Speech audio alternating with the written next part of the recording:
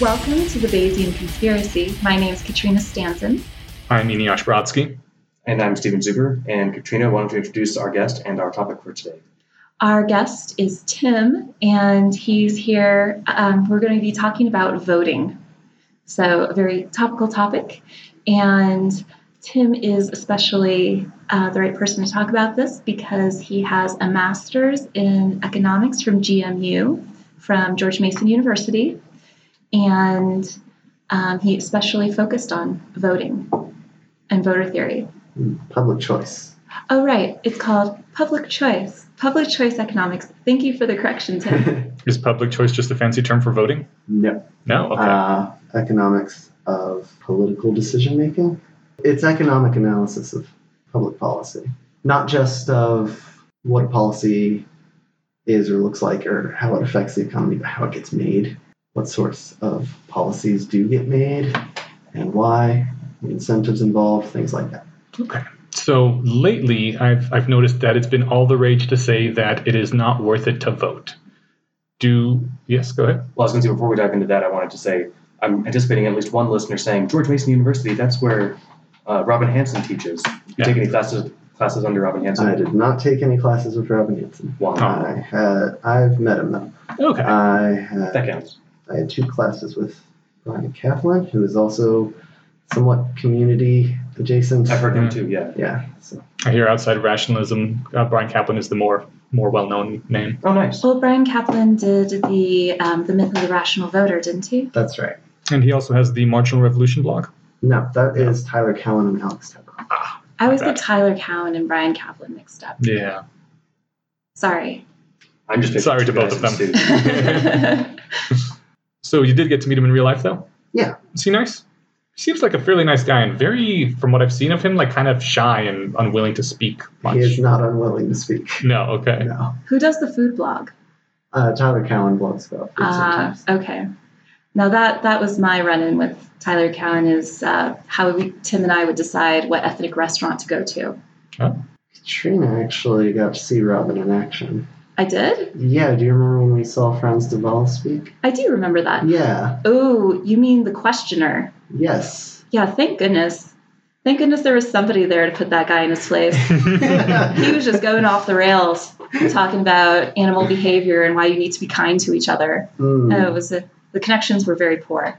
Franz Duval is a very famous primate researcher. Yes, primate researcher. He is extraordinarily knowledgeable about empathy in animals. That does not give you enough information to say that we should be more empathetic in public policy. Which was what he was trying to claim? Yes, actually. It seemed strange to hear you disagreeing with him just now, since you seem to like animals quite a bit. I do like animals quite a bit. I just don't like logical stretches. Yeah. There's Daniel Dennett has a quote that there's nothing bugs me more than that argument for a position I agree with. It's like, no, I like where you're going with this, but I don't like how you got there. Can we talk about this differently? Yeah, I totally feel him. Absolutely. And I felt that way during the Franz Duval talk. And I felt that way with all the people who wanted me to read Ishmael by Dan Quinn. Like, what's wrong with you people? This is so poorly argued. What's Ishmael about? Oh, it's mostly about how, gosh, I think his conclusion was we should all go back to subsistence farming or something. Oh. It was a strongly Malthusian novel. And the conclusion, if any, I think, was that population control would be necessary. Yeah. Especially in Africa. It's been a long time, but it did not take me long to decide that I did not like it and that all the people who recommended it have poor taste in novels. Population control is especially needed in Africa? It seems like a somewhat self-serving argument. This might be something worth Googling. Yeah, let's not put words into anybody's mouths for things that I've read 15 or more years ago. Right. Same. And instead, you know what would be awesome? Let's talk about voting. Let's talk about the voting. Oh, so yeah, back to the question I started out with, that I've heard lately, it's all the rage to say that it's not worth your the time and effort to vote. That strongly depends on your utility function. What's a utility function? So should we start just explain decision theory? Yeah, what is it? Okay. What does my utility function look like when I'm deciding if I want to vote or not? Right. So the artifice of economics and several other disciplines is that people are modeled as individual agents. They have utility functions, which means they have states of the world that make them happier, and they try to attain those states. Those utility functions can look like anything. In actual practice, they, at least in humans, have a rather specific structure. Can I, as a quick aside, confirm something that I've suspected but never actually confirmed before? The term function and utility function, is that an artifact from calculus, where a function is like a graph, a long equation with a number of variables in it? I mean, a line. Does it look like a line? Yes. Like, do I have a utility? Thank you. So I might have like an exponential utility function regarding, or a logarithmic one regarding Oreo consumption. Right. So a utility time. function along 2 dimensions will look like a line. In fact, our utility functions are along many, many more than 2 dimensions. But the idea is you start with 2 dimensions, derive some conclusions, and try to generalize out. So it is okay to think of it in terms of an equation. Yes, it absolutely is an equation. They are usually f of x equals u as utility to the something power, and what that power will be raised to will be a function of risk preference. If it's raised to power of 1, then risk neutral, power less than 1, risk averse, power greater than 1, risk loving. So it's a way to quantify what people want in a mathematical way. Yes, and it strongly relies on the concept of expected utility. Utility being, again, states of the world, make you happier, give you utilons, whatever, some measure of happiness. Utils? Utils, yes. I like that better. I do too. Expected meaning that you obviously do not have perfect prediction of the future.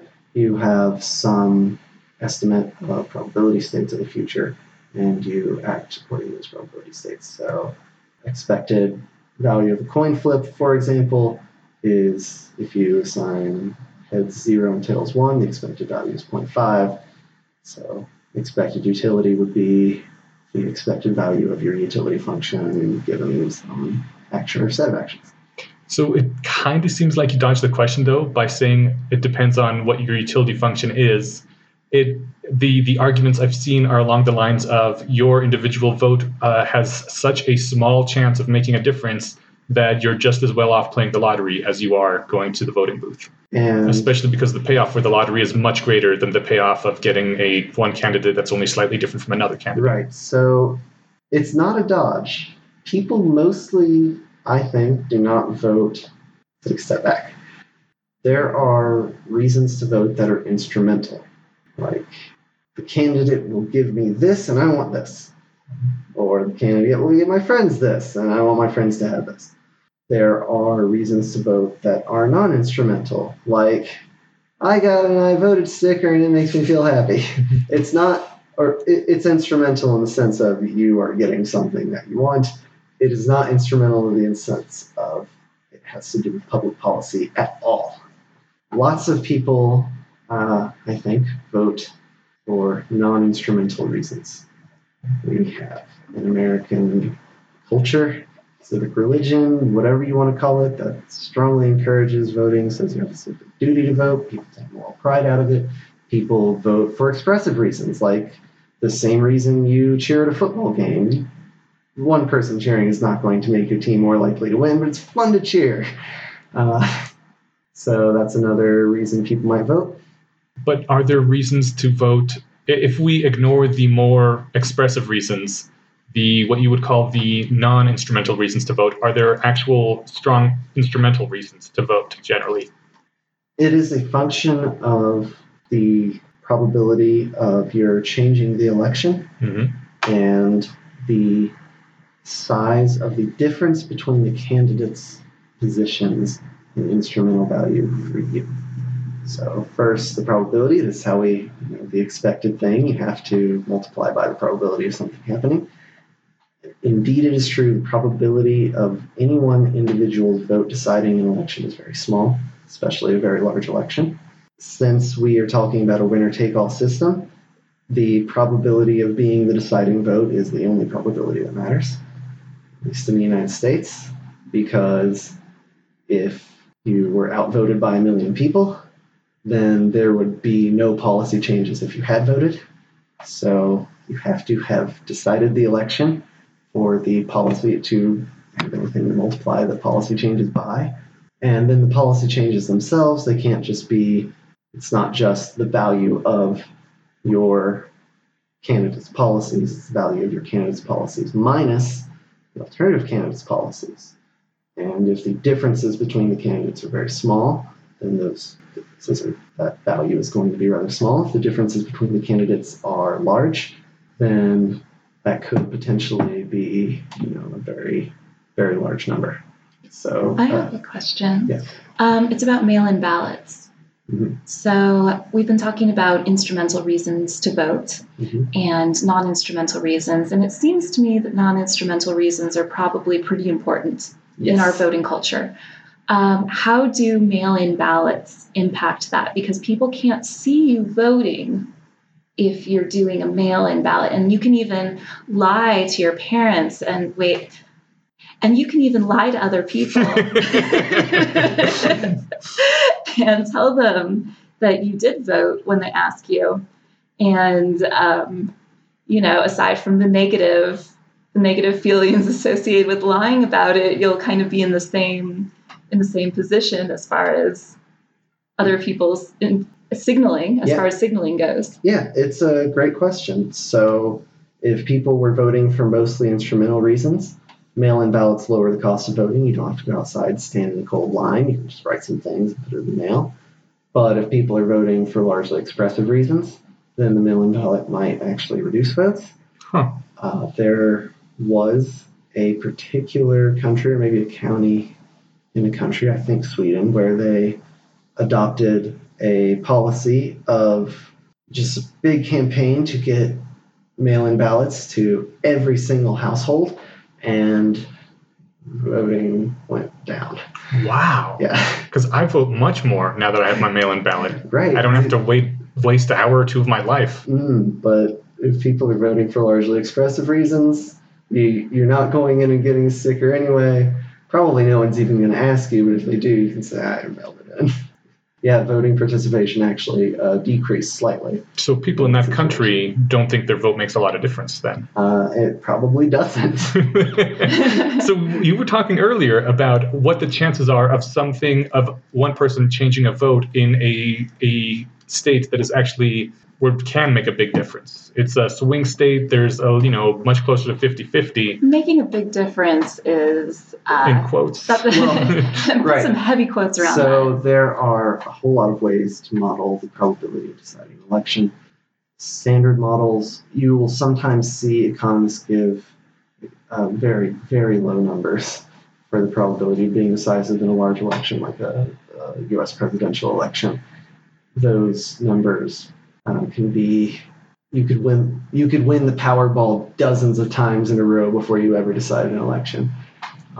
Andrew Gelman, I hope it's pronounced Gelman, has been doing some more empirical work and modeling a bit differently, trying to take into account things like swing states, trying to take into account the models that give those very low numbers are fairly primitive. They sort of treat voters as if they're coin tosses. So Andrew Gelman's work has shown that for some states, a few swing states, if I remember, I can only remember two, New Mexico and Colorado. I do not remember the others. That if you live in one of those states and you do not have extra information from polls or something like that on the day of the election telling you that one candidate is utterly dominating the other, if you have good reason to think it's pretty close in those states, it can be as low as 1 in 10 million. That's your chance of making a difference? That is the chance of one vote deciding the U.S. presidential election in one of the 4 states. That's actually pretty high. 1 in 10 million? Well, compared to 1 in however many, several billion. But then there are states like New York where I believe the estimate was a lot closer to 1 in a billion. Yeah. And the Powerball, I think last I checked, was a little lower than 1 in 300 million, so you could win it like 3.5 times. See, if I had to kill 2 hours of my day for a 1 in 10 million chance, I don't think I would take it. Right. So it really strongly depends on what you think the policy differences between those candidates are and whether or not you think they are large enough to justify it. And it depends on where in the United States you live. But to give you, just for comparison, there have been 56 U.S. presidential elections since founding the country. So 1 in 10 million is much higher than those other estimates. It is still not very high. It is absolutely possible that policy differences could be large enough to make voting rational in one of the states. Probably not so much in New York. What if you have the opportunity to get a whole bunch of people to vote? I mean, candidates obviously put a great deal of effort into not only getting people to vote, but pleasing voters, right? Yes. So it matters to them to move large groups of people. Yes, absolutely. And so if you could spend the same time that you would have spent voting successfully encouraging 10 other people to vote, then you have done 10 times what you could do by yourself, right? So yes, encouraging other people to vote can be far, far, far more effective than voting yourself, conceivably. Are we potentially doing something bad here by telling people that it's irrational to vote? I actually have... Not that we're telling people that, but could that be a bad thing to tell people that it's irrational to vote? I want to interject there really quick and say that one reason people might want to go out and vote rather than say mail it in is that your employer has to be okay with you taking the day off of work or taking that time off of work. A lot of people hate their jobs and they are excused for those hours to go vote, right? I don't think they are. Really? Yeah. I'm pretty positive. They are. They are? Yes. Oh, okay. But they don't get them paid. No. Okay. But you can't be fired for having taken the time off to vote. I see. That would be you would get your butt sued. Okay. Yeah. Who sued butts? I do actually have a couple theoretical rational reasons to vote, but I wanted to get through those in a little bit because we were talking just now. You said that it'd be worth it if you could spend the time you would use voting to get even 2 or 3 other people to vote. That's much more worth it. Isn't that kind of putting us in a red queen race, though, where everyone is best off using all their time getting everyone else to vote, and we're dumping mass amounts of resources, wasting basically mass amounts of resources and time in something that we could not waste those resources in if we just all agreed not to? Yes. Okay. Yes, voting is costly. It takes time. It takes lots of people to tabulate votes. Voting is expensive, and the larger your country, the more expensive it is. And you can significantly reduce the cost of taxpayer expense by reducing the number of people who vote. So to go back to my question, would it be a good thing to encourage people not to vote? Or if we were in a position to actually make any kind of difference, or would that be an absolutely terrible thing because we would potentially be getting more educated people to vote less compared to potentially other demographics? Who are you targeting in your Don't Vote campaign? Well, let's say we are targeting fans of rationality and less wrong. Or generally just people who are amenable to decision theory based arguments, right? So that won't appeal to the emotional voter, but it might appeal to somebody who is thinking, is it worth it to me to vote to this year or not? They might be, and they, for whatever reason, hear this, they might be swayed, like, you know what, fuck it, forget it. So I want to give a round of applause to you guys. Were you reading up on decision theory before this, or did you guys just come up with this on the fly? I was doing a little homework, but how did that weigh in formally? Oh, I was just wondering because the timeless decision theory has something to say about voting, which is very similar to what you just said. Sure. I didn't read up on timeless decision theory today, but I'm vaguely familiar with it. So, did you want to tackle this, or? No, go ahead if you've got it. Okay. One of the things that Eliezer works on is artificial intelligence. And so he has a slightly different perspective on things, one of those being If you have a single intelligence programmed artificially, you can replicate that intelligence many, many times. And so it's important to make an intelligence that is okay cooperating with itself. For example, in Harry Potter and the Methods of Rationality, there's one point where Harry Potter is talking with Draco Malfoy, and they talk about Pansy Parkinson. And Harry says, look, if two pansies were to run into each other, would they team up and like become more powerful and take over the school? Or would they just backstab each other and be awful and be even worse off?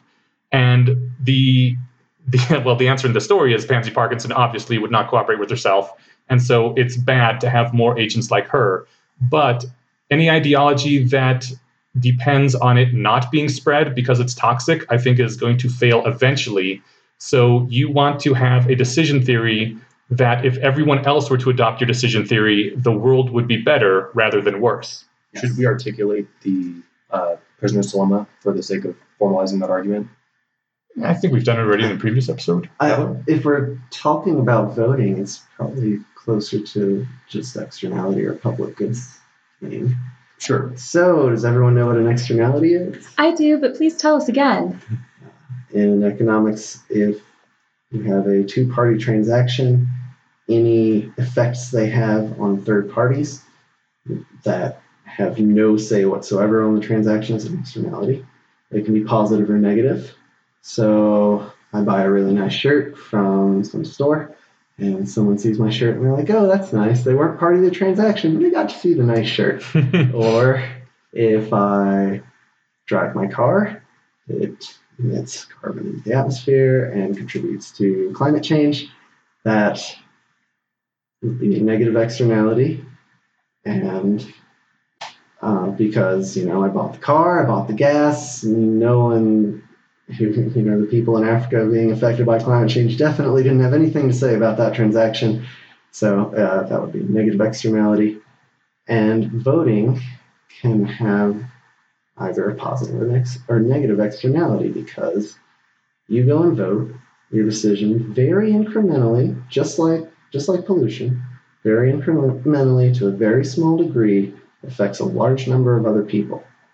And so if you vote well, you can have a strong positive externality on the world. If you vote... Minor positive externality, right? The expected... right, just like the expected utility. The expected effect is very small. But the thing with externalities is they add up. So externalities are not necessarily winner take all like that. Right? Okay. The plot thickens. Go on. So if you are informed and know a whole lot about public policy and so on, and you vote, you might encourage positive externalities. Of course, the other thing is whether or not you even can have people have different values. If we vote for two different things, is it because one of us is more informed on policy than the other, or is it because I really like Oreos and you really like Numinos? I don't know. I still think that externality thing is trying to count the same effect twice, because you still have almost no chance of making a difference, and therefore the actual externality of your vote in most cases is zero.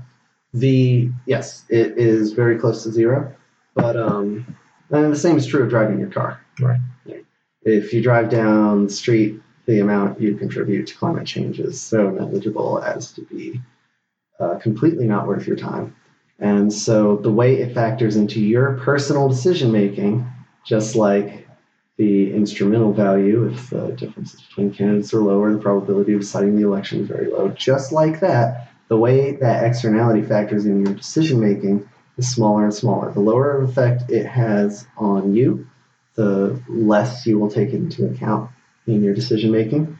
And the more it is spread across the entire world, the less it's going to be put on you. And taking into account the probability of deciding elections, put on you even less. So if people like to vote for reasons that are expressive, non-instrumental, so on, and people are not good at voting, the conclusion is that for a large number of people, their voting is a negative externality on the rest of us that they don't take into account in their decision making. Well, Well, that's the thing about externalities. It's something that you do not take into account, right? Or you take into account less than would be societally optimal. I do think it would be, in this case, important to go back to the timeless decision theory, though, because in the case of timeless decision theory, when you make a choice, you are literally making the same choice for everyone who has a decision theory that is identical to yours, and in a way making the same choice for everyone who has a decision theory very similar to yours. So when I choose not to vote, then everyone who is sufficiently like me also chooses not to vote.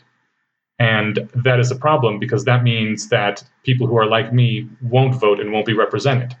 Whereas if I choose to vote, then I can be assured that everyone else who is sufficiently like me and has thought of these things will also vote, because they will have come to the same conclusion. Yes. But it might not be a good thing if you are a lousy voter. Wow. If you are a I lousy am the voter, best voter, and sir. you have a decision theory that says, I'm going to vote no matter what, and everyone like you votes no matter what, then negative externalities all around. Hooray. If you are a very well-informed and good voter, then you would want a decision theory that, yes, encourages you and other people to vote. So the thing with the negative externality is you don't take that into account, and so you get too much of it. The same is true of positive externalities. You don't take into account, so you can get too little of it. So a timeless decision theoretic agent would hopefully have a decision theory that says, I will vote on things where I am very well informed. I will not vote on things where I am not well informed. Now, the other thing with this whole probability of a vote being deciding an election being very low is that voters don't have very much incentive to get informed. Yeah. And if you want to read more on that, you can read Carpini Heater's What Americans Know About Politics and Why It Matters. If you want to just be aghast in absolute horror of how ignorant your fellow citizens are about even the basics of anything in our government, that's the book for you. So the answer is everyone who's listening to this podcast should vote, but encourage everyone who isn't listening to the podcast to not vote. Yeah. Well, I don't know. Do we have a lot of neo-reactionary listeners? Because I don't know, actually. We don't know who our listeners are. No, we haven't ever done any poll or anything. Well, they don't believe in democracy anyway. That's true. So. That would be going against their intrinsic values. Okay, well then I was going to say, you were talking earlier about other possible reasons to vote, even if you aren't necessarily well-informed, I think. Did you say that earlier? I did. I mean, there's other reasons to vote. One might be you feel good, you're cheering, rah, rah, rah. You have a significant other who is irrational and for some reason really thinks that you should vote. That's a little bit of a mea culpa right there. I apologized. And how do you feel about the bowling hack? I don't know about the bowling hack. I don't know if that's actually what it's called. That's how I remember it. The hack being the best thing to do is to find someone who you like enough to bowl with, but who you know is going to vote the opposite of you on just about everything. And instead of going to the polls, both of you go bowling. So that way, your vote will have been, nullified for your positions, but his vote against you would have been nullified. The net effect would be no difference to the actual voting results, but the two of you have a wonderful time bowling and maybe build some bridges between, the political divide. Sounds good to me. Yeah, that's great. You should go bowling, but you also, or you could just not show up to vote and have a party, and it doesn't matter what people. If people have different opinions on what candidates or policies they want to back, I suppose. Because the chances of either of you making a difference are so vanishingly small that there's really no need to do that. I actually have an acquaintance who hates Donald Trump and says that in this election he will vote for Donald Trump just to prove to everyone how little his vote matters. So I think sounds like the biggest waste of time. he can prove his point. Just tell people to read Andrew Gowen's paper. Right.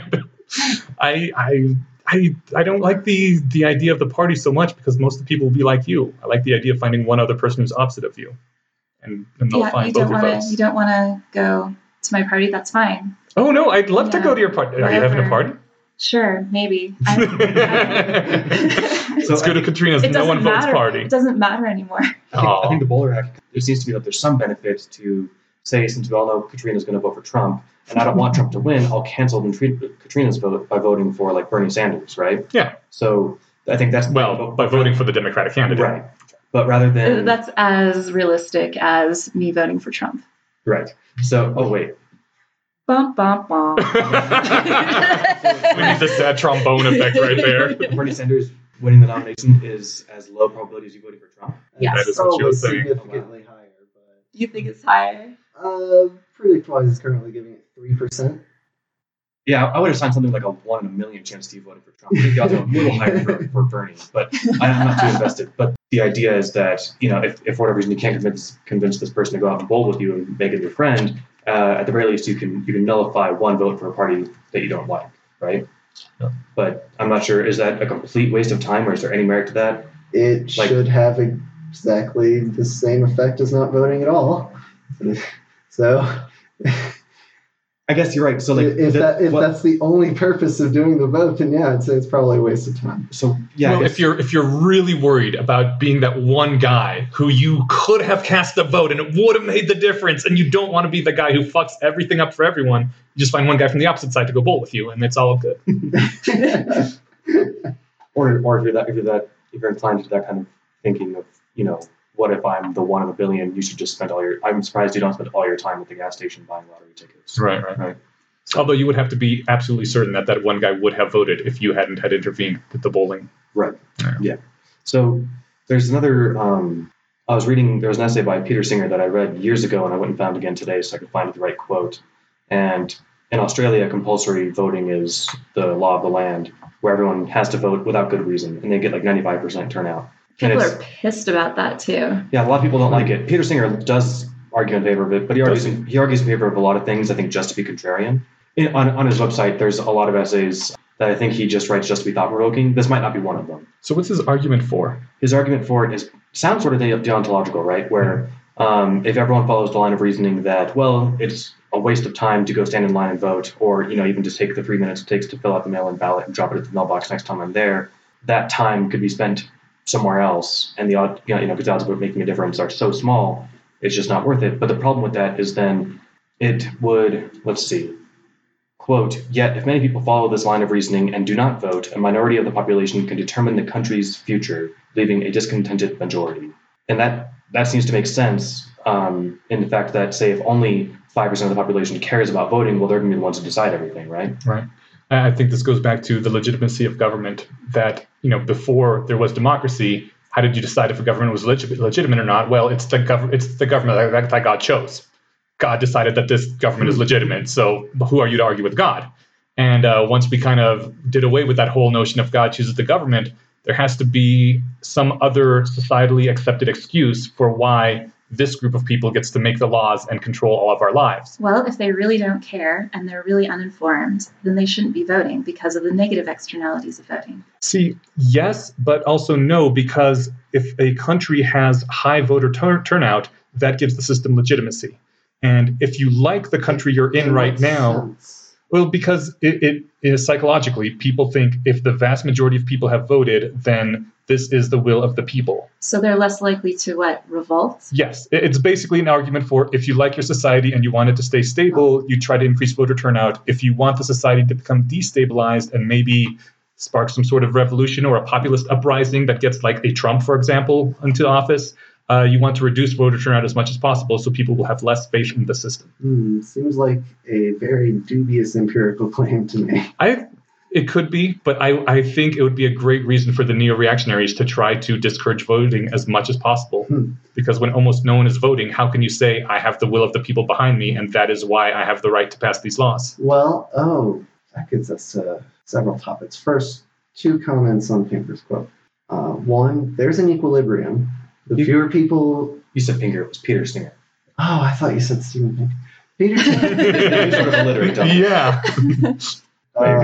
Yeah, Singer. Okay, well, one, there's an equilibrium. Fewer people who vote, it increases the probability of deciding the election, increases the instrumental value of deciding, right? So...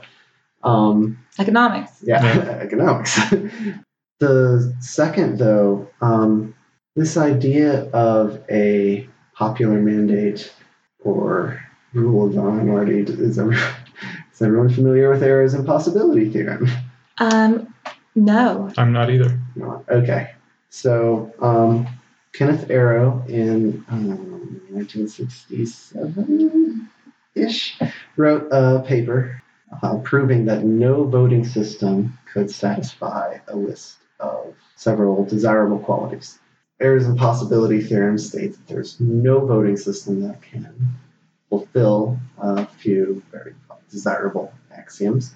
Those axioms being, one, non-dictatorship. One person doesn't just get to override one or even however many people's votes or say what they say in the matter. No topics, policies, bills, laws, whatever are off the table. Everything is allowed to be voted on. This is called unrestricted domain. In the United States, we don't quite have this, the Bill of Rights. We can overturn any bill we want in the Bill of Rights, but it requires a supermajority. But we have taken some topics off the table effectively. Monotonicity, which is the idea that if a candidate gets more popular with any one or any group of voters, that should not hurt their chances of winning. Some voting systems actually have this flaw that if one candidate rises in popularity, it causes them to lose. Huh. What voting system would that be? I don't remember the exact ones, but lots of voting systems have ranked preferences, and that causes some of these oddities. Oh, because rank preference usually results in the candidate that is least hated, not the candidate that is most liked. Right. Exactly. The independence of irrelevant alternatives. So just for example, you're talking with your friends and say, should we eat Indian and Italian? And everyone says, let's go eat Indian. And then someone else says, well, wait, should we go eat at this vegan restaurant instead? And then you say, I don't want to eat there. Let's all go eat Italian. You can introduce alternatives. You can introduce candidates, and it can cause the most favored candidate to lose popularity, even though everyone still preferred that most favored candidate to the introduced candidate. And there are some other desirable properties you might want. I don't think they're strictly part of the impossibility theorem, but for instance, if you are going to allow people to rank their preferences, it could be useful to rank the intensity of people's preferences.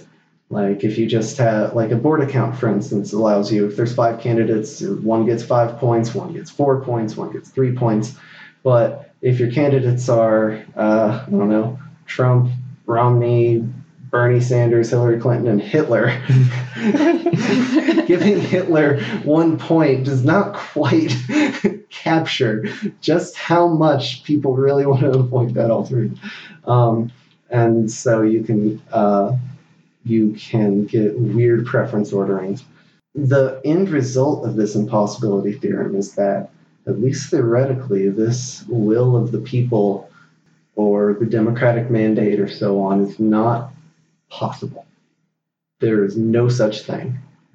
Rationality, basic rationality. If you prefer A to B to C, then you cannot prefer C to A, right?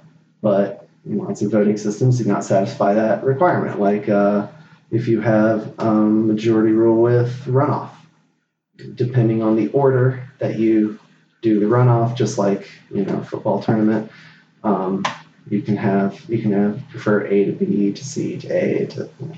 But for government legitimacy, isn't the important part not necessarily that they fulfill these things, but just that society accepts this as a method of making a legitimate government? Sure, but maybe you could get society to accept any kind of method.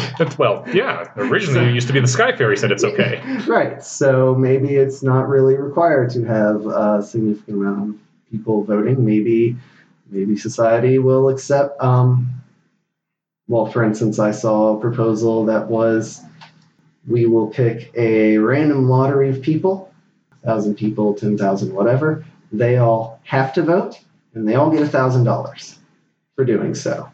And it will be random, and so we don't have any issues with, just having certain subsegments of the population being the only ones who vote, they will be paid, and that will get rid of all those problems of voter ignorance and so on. I would really like that system. But that's only 1,000 or 10,000 people. Would people accept that as legitimate? I don't know. Depends the cost would go a lot down. Yeah. Would go down greatly in the middle. Cost would go down significantly, yes. Mm-hmm.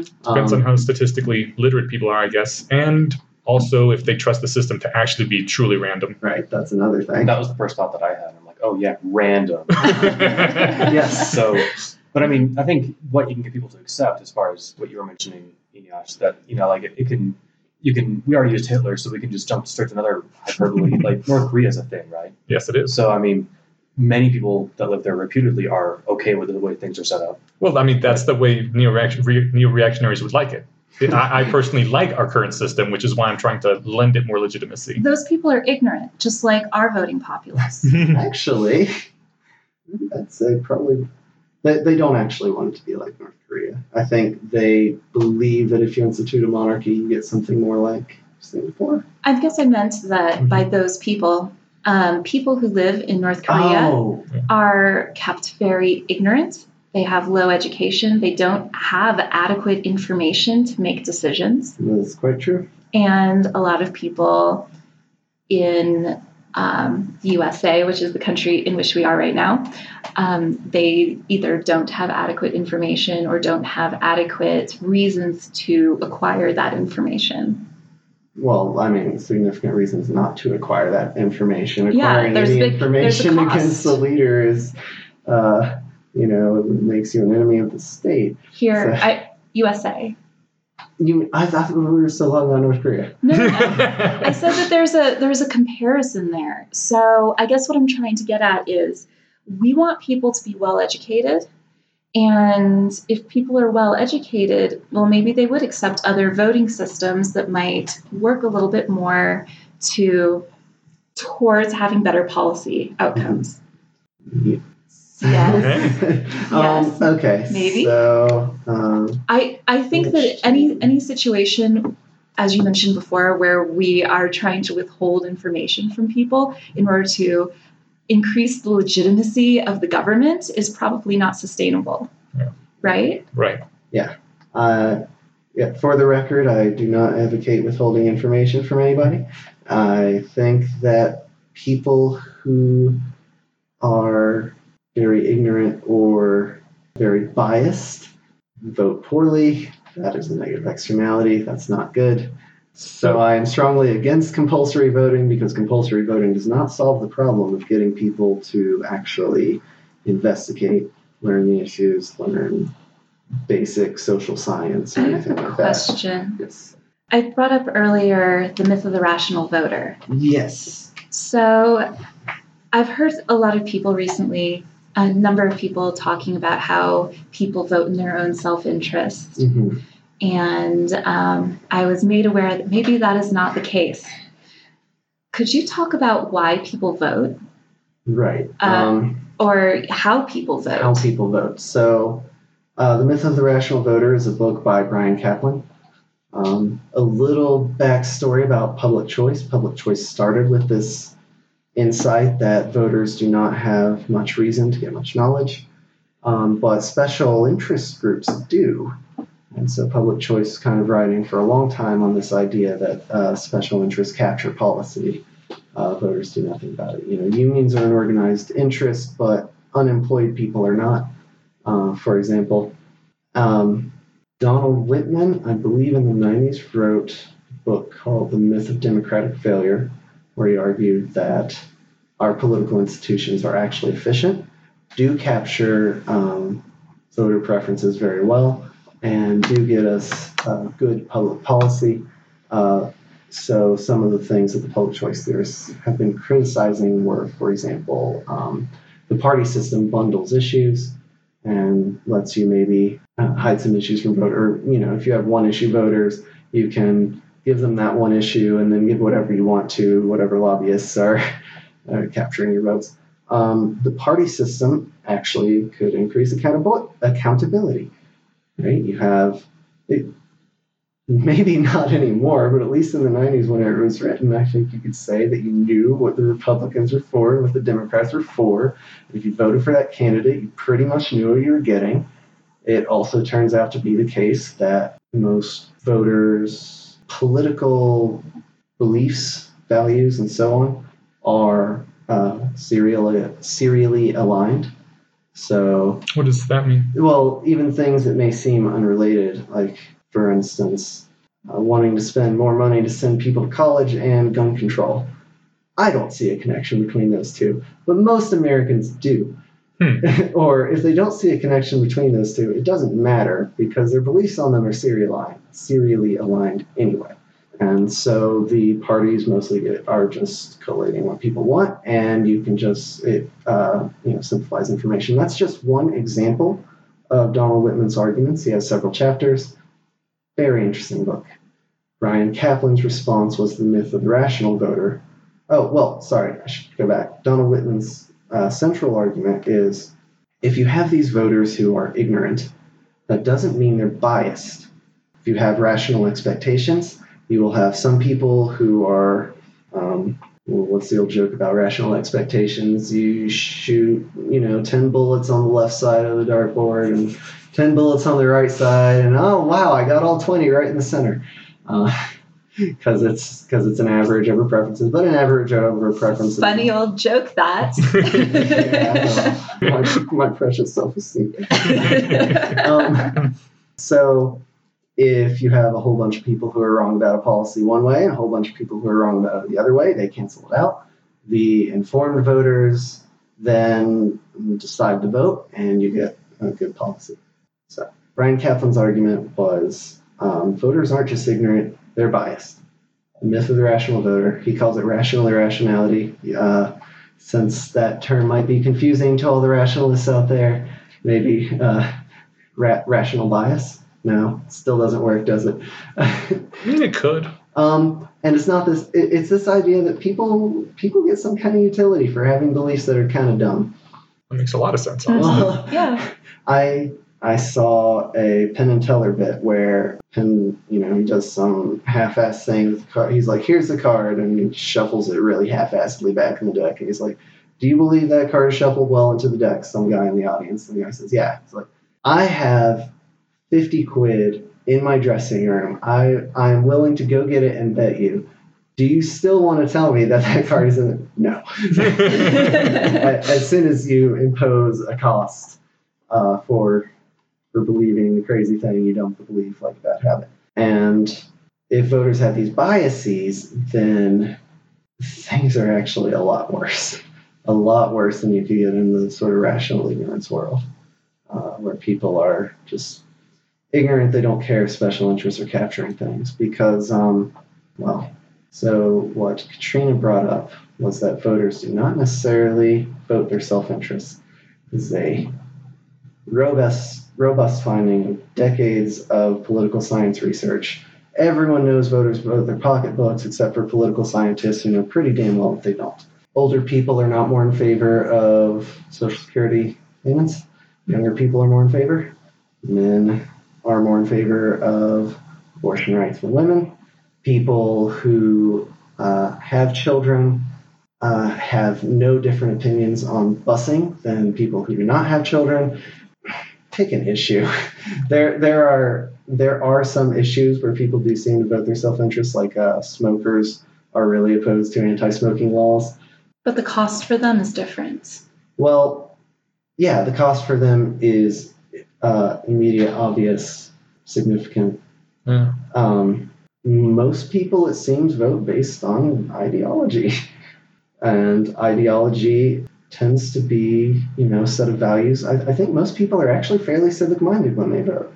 I think most people actually are trying to vote for what they think would be best for everyone in the country. So if people are voting their self-interest and are quite rational, that can get you bad policy, right? If people are voting their self-interest but are irrational, that might not get you bad policy. right? You might, I'm going to vote what's best for me. Oops, accidentally voted what's best for everybody and screws me over, right? Conceivably might not get you bad policy. So I have a question then about voting or ideology in a two-party system. Mm-hmm. Let's say, for example, that Bernie Sanders does not get the nomination and runs as a third-party candidate, or even doesn't run as a third-party candidate. There's still, the Greens and Libertarians out there, which a lot of people are like, I will not vote for Trump and I will not vote for Hillary. Yes. What's the implications of voting for a third party? Is it throwing away your vote? Is there some use to it? We should pause. Is it kind of like voting for the other guy? We should pause this and finish talking about the irrationality thing, because that is a kind of a big separate topic. Oh, is it? Oh, yeah. Okay, no, go ahead. We'll put that off till later. So, just to quickly finish the irrationality bit, if people are ignorant, not biased, but altruistically minded, that can get you good policy, per Donald Whitman's argument. And per Brian Kaplan, if people are both not self-interested and not rational, worst of both worlds. Everyone is trying to help everyone else, but they are wrong about what will help everyone else. And is that the world that we live in? Altruistically vote in the student. I think it is. I kind of agree. Michael Huemer put it this way: if there's a large consensus of experts who agree on a certain topic, and you disagree with them, but you cannot even explain their best arguments for that topic back to them, you are probably wrong. And the central finding of Brian Kaplan's book is that the public's opinions about economics significantly diverges from economists' opinions about economics. And so you might say, well, economists are all just voting their self-interest or just arguing this out of their self-interest. He controls for income. It doesn't. But every economist I've heard say that is also of the neoliberal school. Is there... So that is the other one. Well, maybe it's just ideological. Economists are biased. He controls for ideology as well. His results get stronger because the typical economist is a moderate liberal, and they were moderated somewhat in their beliefs for learning economics. So even like controlling for ideology, it seems like the problem is even worse than it was already previously believed to be. So that might be an even stronger argument for definitely not compulsory voting. Right. Jason Brennan has a book with someone. He's a political philosopher. His book, I don't remember her name, but they trade chapters arguing for and against compulsory voting. The title of one of his chapters is, "Should We Force the Drunk to Drive?" So I think one way to respond to that is, should we allow the drunks to drive, which is kind of what we do now, right? In our current voting system, we allow people who are very poorly educated and maybe they're altruistic and irrational. We encourage them to vote. Yes, we do. Right. So that's what I was going to get back with. You want to know if we should allow them to vote? Well, I earlier I was talking the idea of, before we got on the air, I was talking about the idea of compulsory voting like they do in Australia, and that was the line that came up from that chapter. Should we force the drunk to drive? But all we do now is we don't force them; we just strongly encourage them to. Right. Yeah. So I guess how is that really that much better? Or is it just not, and it's like, well, this sucks too, but that's not an argument in favor of this also. Well, you can also kind of imagine how it sounds like to someone else. They're like, oh, all these economists are telling us only economists should vote. Right. So that's persuasive to me, right? Oh, only the people who know what they're talking about should vote. Well, so I'm not. As he was saying, so the pocketbook is usually people's last concern. Right. Yeah. So of course there are problems with these sorts of oligarchical or technocratic systems as well, which is, if you like, it is possible in those systems, and I think probably likely that self-interest motive probably increases the narrower the voting pool. Mm-hmm. So things change. It's also one of the arguments that the neo-reactionaries make, that the royalty or whoever happens to be installed as the rulers have very strong self-interest in making sure a society stays stable and continues. Yeah. Much more so than the average guy on the street who owns nothing and doesn't care if the whole system burns down or not, because what has he got to lose? I think that seems kind of hit or miss. Yeah. I have a question. How do prediction markets play into this? So prediction market is a market where you can buy shares of whether or not a future event will happen. So for example, who's going to win the presidency in the upcoming election? You set out a bunch of shares for Trump and a bunch of shares for Clinton, and people buy and sell those shares, and the price of those shares then corresponds to the market predicted probability that the event will occur. So I mentioned PredictWise earlier. My fault for not going into that a little more carefully. PredictWise is a prediction market website, and it's just that people can buy and sell shares of future events. But not presidential outcomes, as it turns out in the United States. Well, depends on how much you're willing to break the law. Right. Yeah. So the U.S. does have some anti-gambling laws. That's why the previous leader in this one stopped accepting money from U.S. citizens. But I mean, it keeps happening. More websites are popping up. You can find several. And if you want to flout the law, or just nebulously sort of. I guess the question is gray area. That changes incentives in prediction when your money is behind it, right? Yes. Versus the uselessness of the pundit class.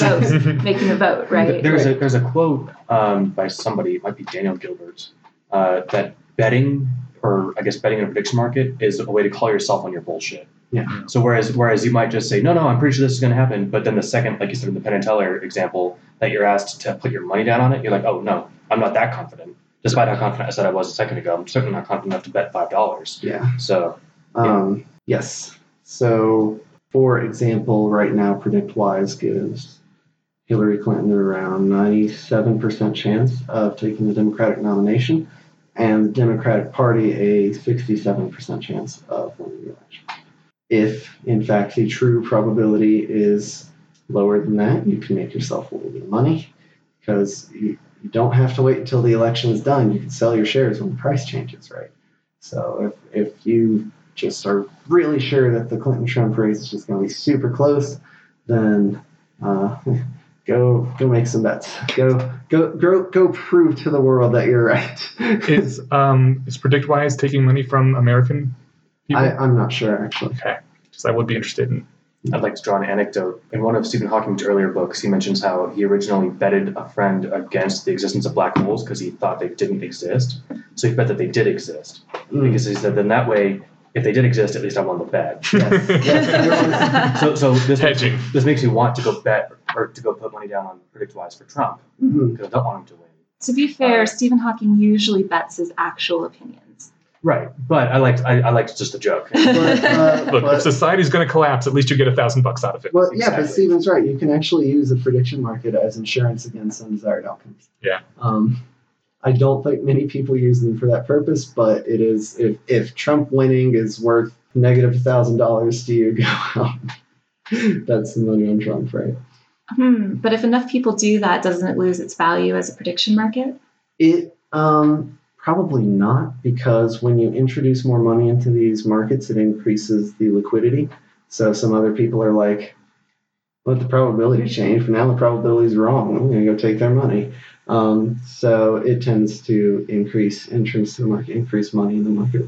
We should have an entire episode about prediction markets at some point, because I love prediction markets. Yes, they're great. And Robin Hanson has proposed systems of government based on prediction markets. Yeah, he calls it futarchy? Futarchy. As long as we're bringing Robin Hanson into the mix, didn't he not get into some hot water? Well, a little bit. Wasn't one of his prediction market things shut down because they had an option to bet on like when the next terrorist attack will take place? Yes. Yeah, there was some. Yes, and there was some silly frenzy over whether that would financially encourage people to do a terrorist attack, but the cap on spending in that market was $100.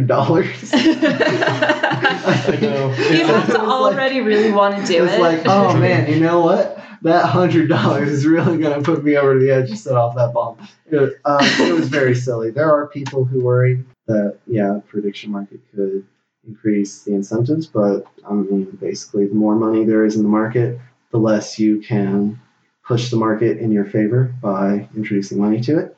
So if you really don't want people to do that, you should really encourage prediction markets.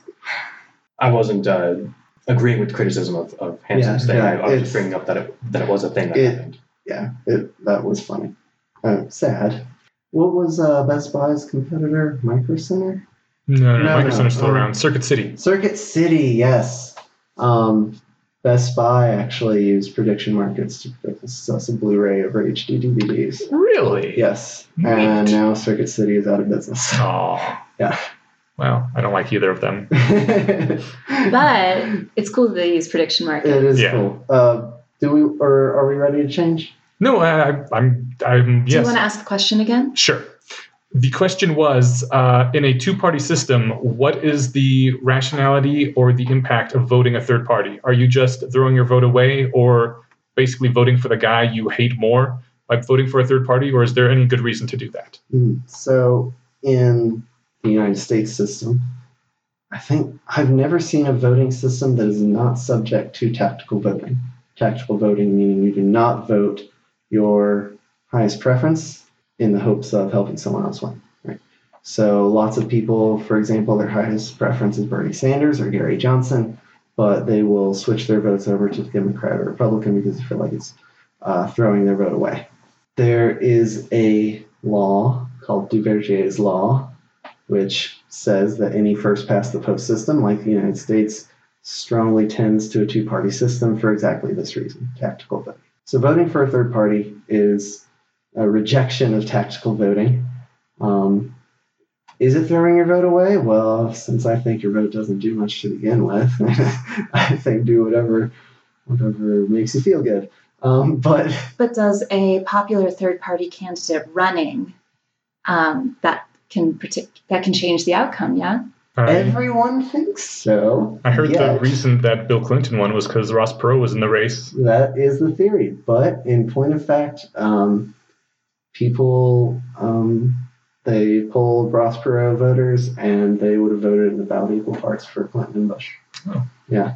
And if you go to Bush versus Gore, a lot of people say, well, Nader cost Gore the election. Mm-hmm. But it turns out when you polled those people that most of them said they wouldn't have voted for Gore anyway, they were excited about Nader.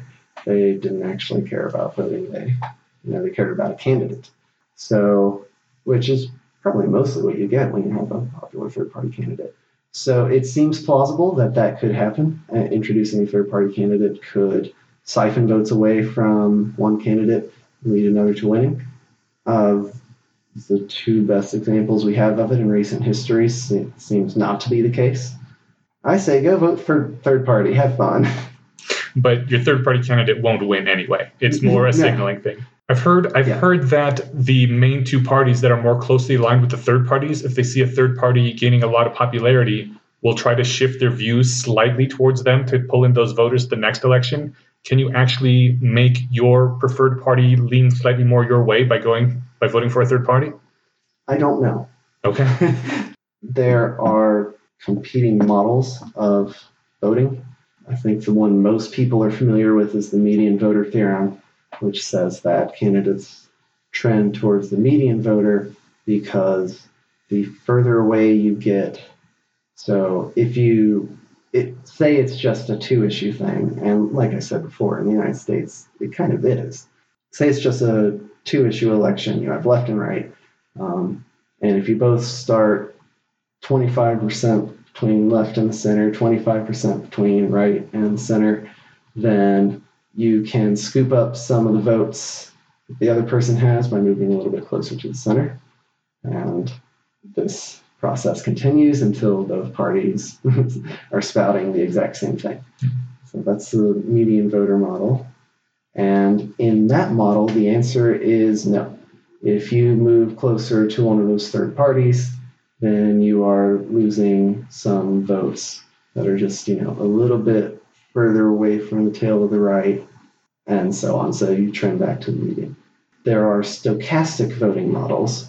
They're a little weird. They treat voting as if it's called a trembling hand. Basically, voters make mistakes. Oops, I flipped the switch for the wrong guy. So it doesn't actually. Doesn't seem like a very good model. It doesn't actually have to be that way. You could just model it as, say, politicians make mistakes in calculating what voters want. It can give you the same results, or voters make mistakes in calculating what politicians are giving them.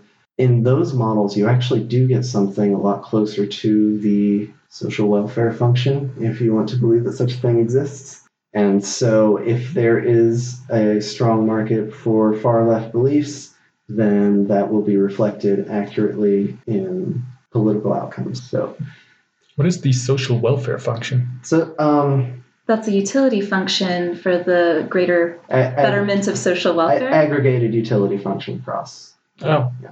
Across an entire population? Yeah. Okay. It's an economic artifice. It's useful for some analysis. Probably such a thing doesn't really exist because people aren't actually utility maximizers. Well, people are biased. I don't think anyone here will disagree with that. So, I don't know which of those models actually predicts things better. That is a constant battle in journals, and I simply cannot give you a good answer. Okay. But one thing we can say about first past the post voting is that even if a third party does become large enough to become viable, they'll simply become the new second party, and we will be once again stuck in a two-party system. Yes. Okay. That is Duverger's law. It is not absolute. There are countries that have first past the post systems that have more than one party. No. Just a few. Okay. We can put it as a link for the listeners, but I have a graph. Someone measured what they call effective parties. Mm-hmm. The United States actually has less than 2 effective parties. It was something like 1.8. Beautiful. I don't remember how they measured it exactly, but there are a few countries, but the trend is very obviously strongly towards 2 parties. But I think South Korea is one. I think I can't remember. There are a few. Huh. Okay. You had a question earlier? I thought your question was about what's the best way to run things or the best way to change things up. I think that we talked about that. I think that we already covered that when we were talking about Arrow's impossibility theorem, and then maybe even Robin Hanson's rule by prediction markets idea, and or voting lottery. Yeah, so we've gone over a lot of that stuff. Well, I think. Would you prefer a single divisible vote system or a randomized lottery, or what? I mean, what would you like if you had your druthers? You're a pretty educated guy. Rule by Tim. Hard to argue with that one. That's not true. What is it really? We all know we just have to find the rightful caliph. Yes. I am not smart or informed enough to answer that question.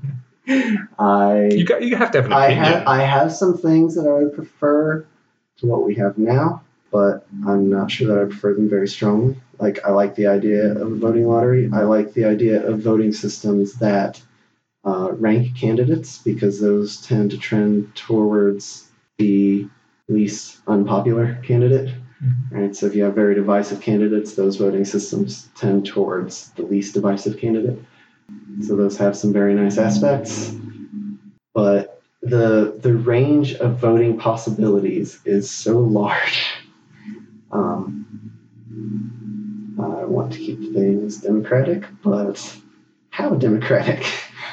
I mean, if we can incentivize people to actually learn something about policy and be educated, informed, expressing their opinions honestly, well, like I said, I don't think any voting system is immune to tactical voting, but some are worse than others. So you're not of the opinion that first past the post is the worst? No. Okay. No. What's the worst voting system you can think of? Rule by Kim Jong-un. That's not a voting system, though. It's one person, one man, one vote. They are a democratic republic of North Korea. Didn't you see the country name? It's a voting system. All votes are made by one person. No.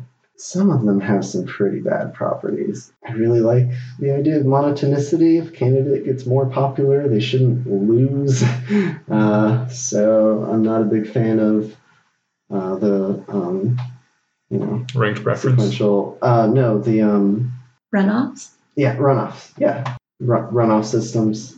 But I do not have a strong answer for you. I think honestly, the biggest problems we have are voter irrationality, and I mean I think that's probably the biggest problem. Well, then in that case, which voting system is the most entertaining? Rule by Kim Jong-un. See, I think that one's really boring. It's always Kim Jong-un. Like, I grew up in a very political family, Yeah, and but every have 4 you years seen- it's like the Super Bowl But have you politics. seen the advertisements that they make about how they're going to blow up America? They're baffling and crazy and The funny things if they that- weren't so terrifying and sad. The things that Tim finds most interesting are different than other people. Yeah, Okay. I He has special taste. I'm not a big fan of American political theater. I never listen to political speeches. I never watch the debates. The way candidates talk makes my skin crawl. I found I can get around some of that by finding transcripts online and having my computer read it out in the monotone, chopped language. And that way you lose the emphasis and the voice and the power. And you can just get the message, and then you find that it's just what everyone else is saying. I Yeah, used to the message actually is enjoy awful. listening to political speeches, and then I met Tim. And he ruined it for me. Yeah, it's probably about time for us to wrap up. This has been great. Thank you so much for lending your expertise Yeah. and Is there- economic wisdom, public choice wisdom. Sorry, I got it wrong Thank you for before. having me. And if I said anything that was wrong, it's Brian Kaplan's fault. Is there anything you want to say before we go, or anything that you want to plug or promote? No, sorry, I've got nothing. It's all I did not come prepared to answer that question. Okay. If that changes, let us know. We'll put anything out there. Yeah, we'll put in links I was hoping to be able to solve the problem of how to fix the voting system. today. Today, yeah, this hour. just right here, So, right like, now. That's what we try and do is we try to find the problem and then solve it within under 90 minutes. When Well, does that work? Not once Ever, yet, but so yeah. far we're I I want didn't, one before I we didn't realize that was the goal of this podcast. That's the goal of life. Wow. Wow. Yeah, right. You got big goals, man. Solve all the problems. First step is to become God. I think Plato equated democracy with anarchy, and then Ben Franklin said, "Yeah, it's the worst, but it's better than all the other ones out there, right?" Yeah, I heard that attributed to Churchill. yeah, I think I've both. heard How about Lincoln or Mahatma Gandhi? it. That man's Anyway. name, Albert Einstein.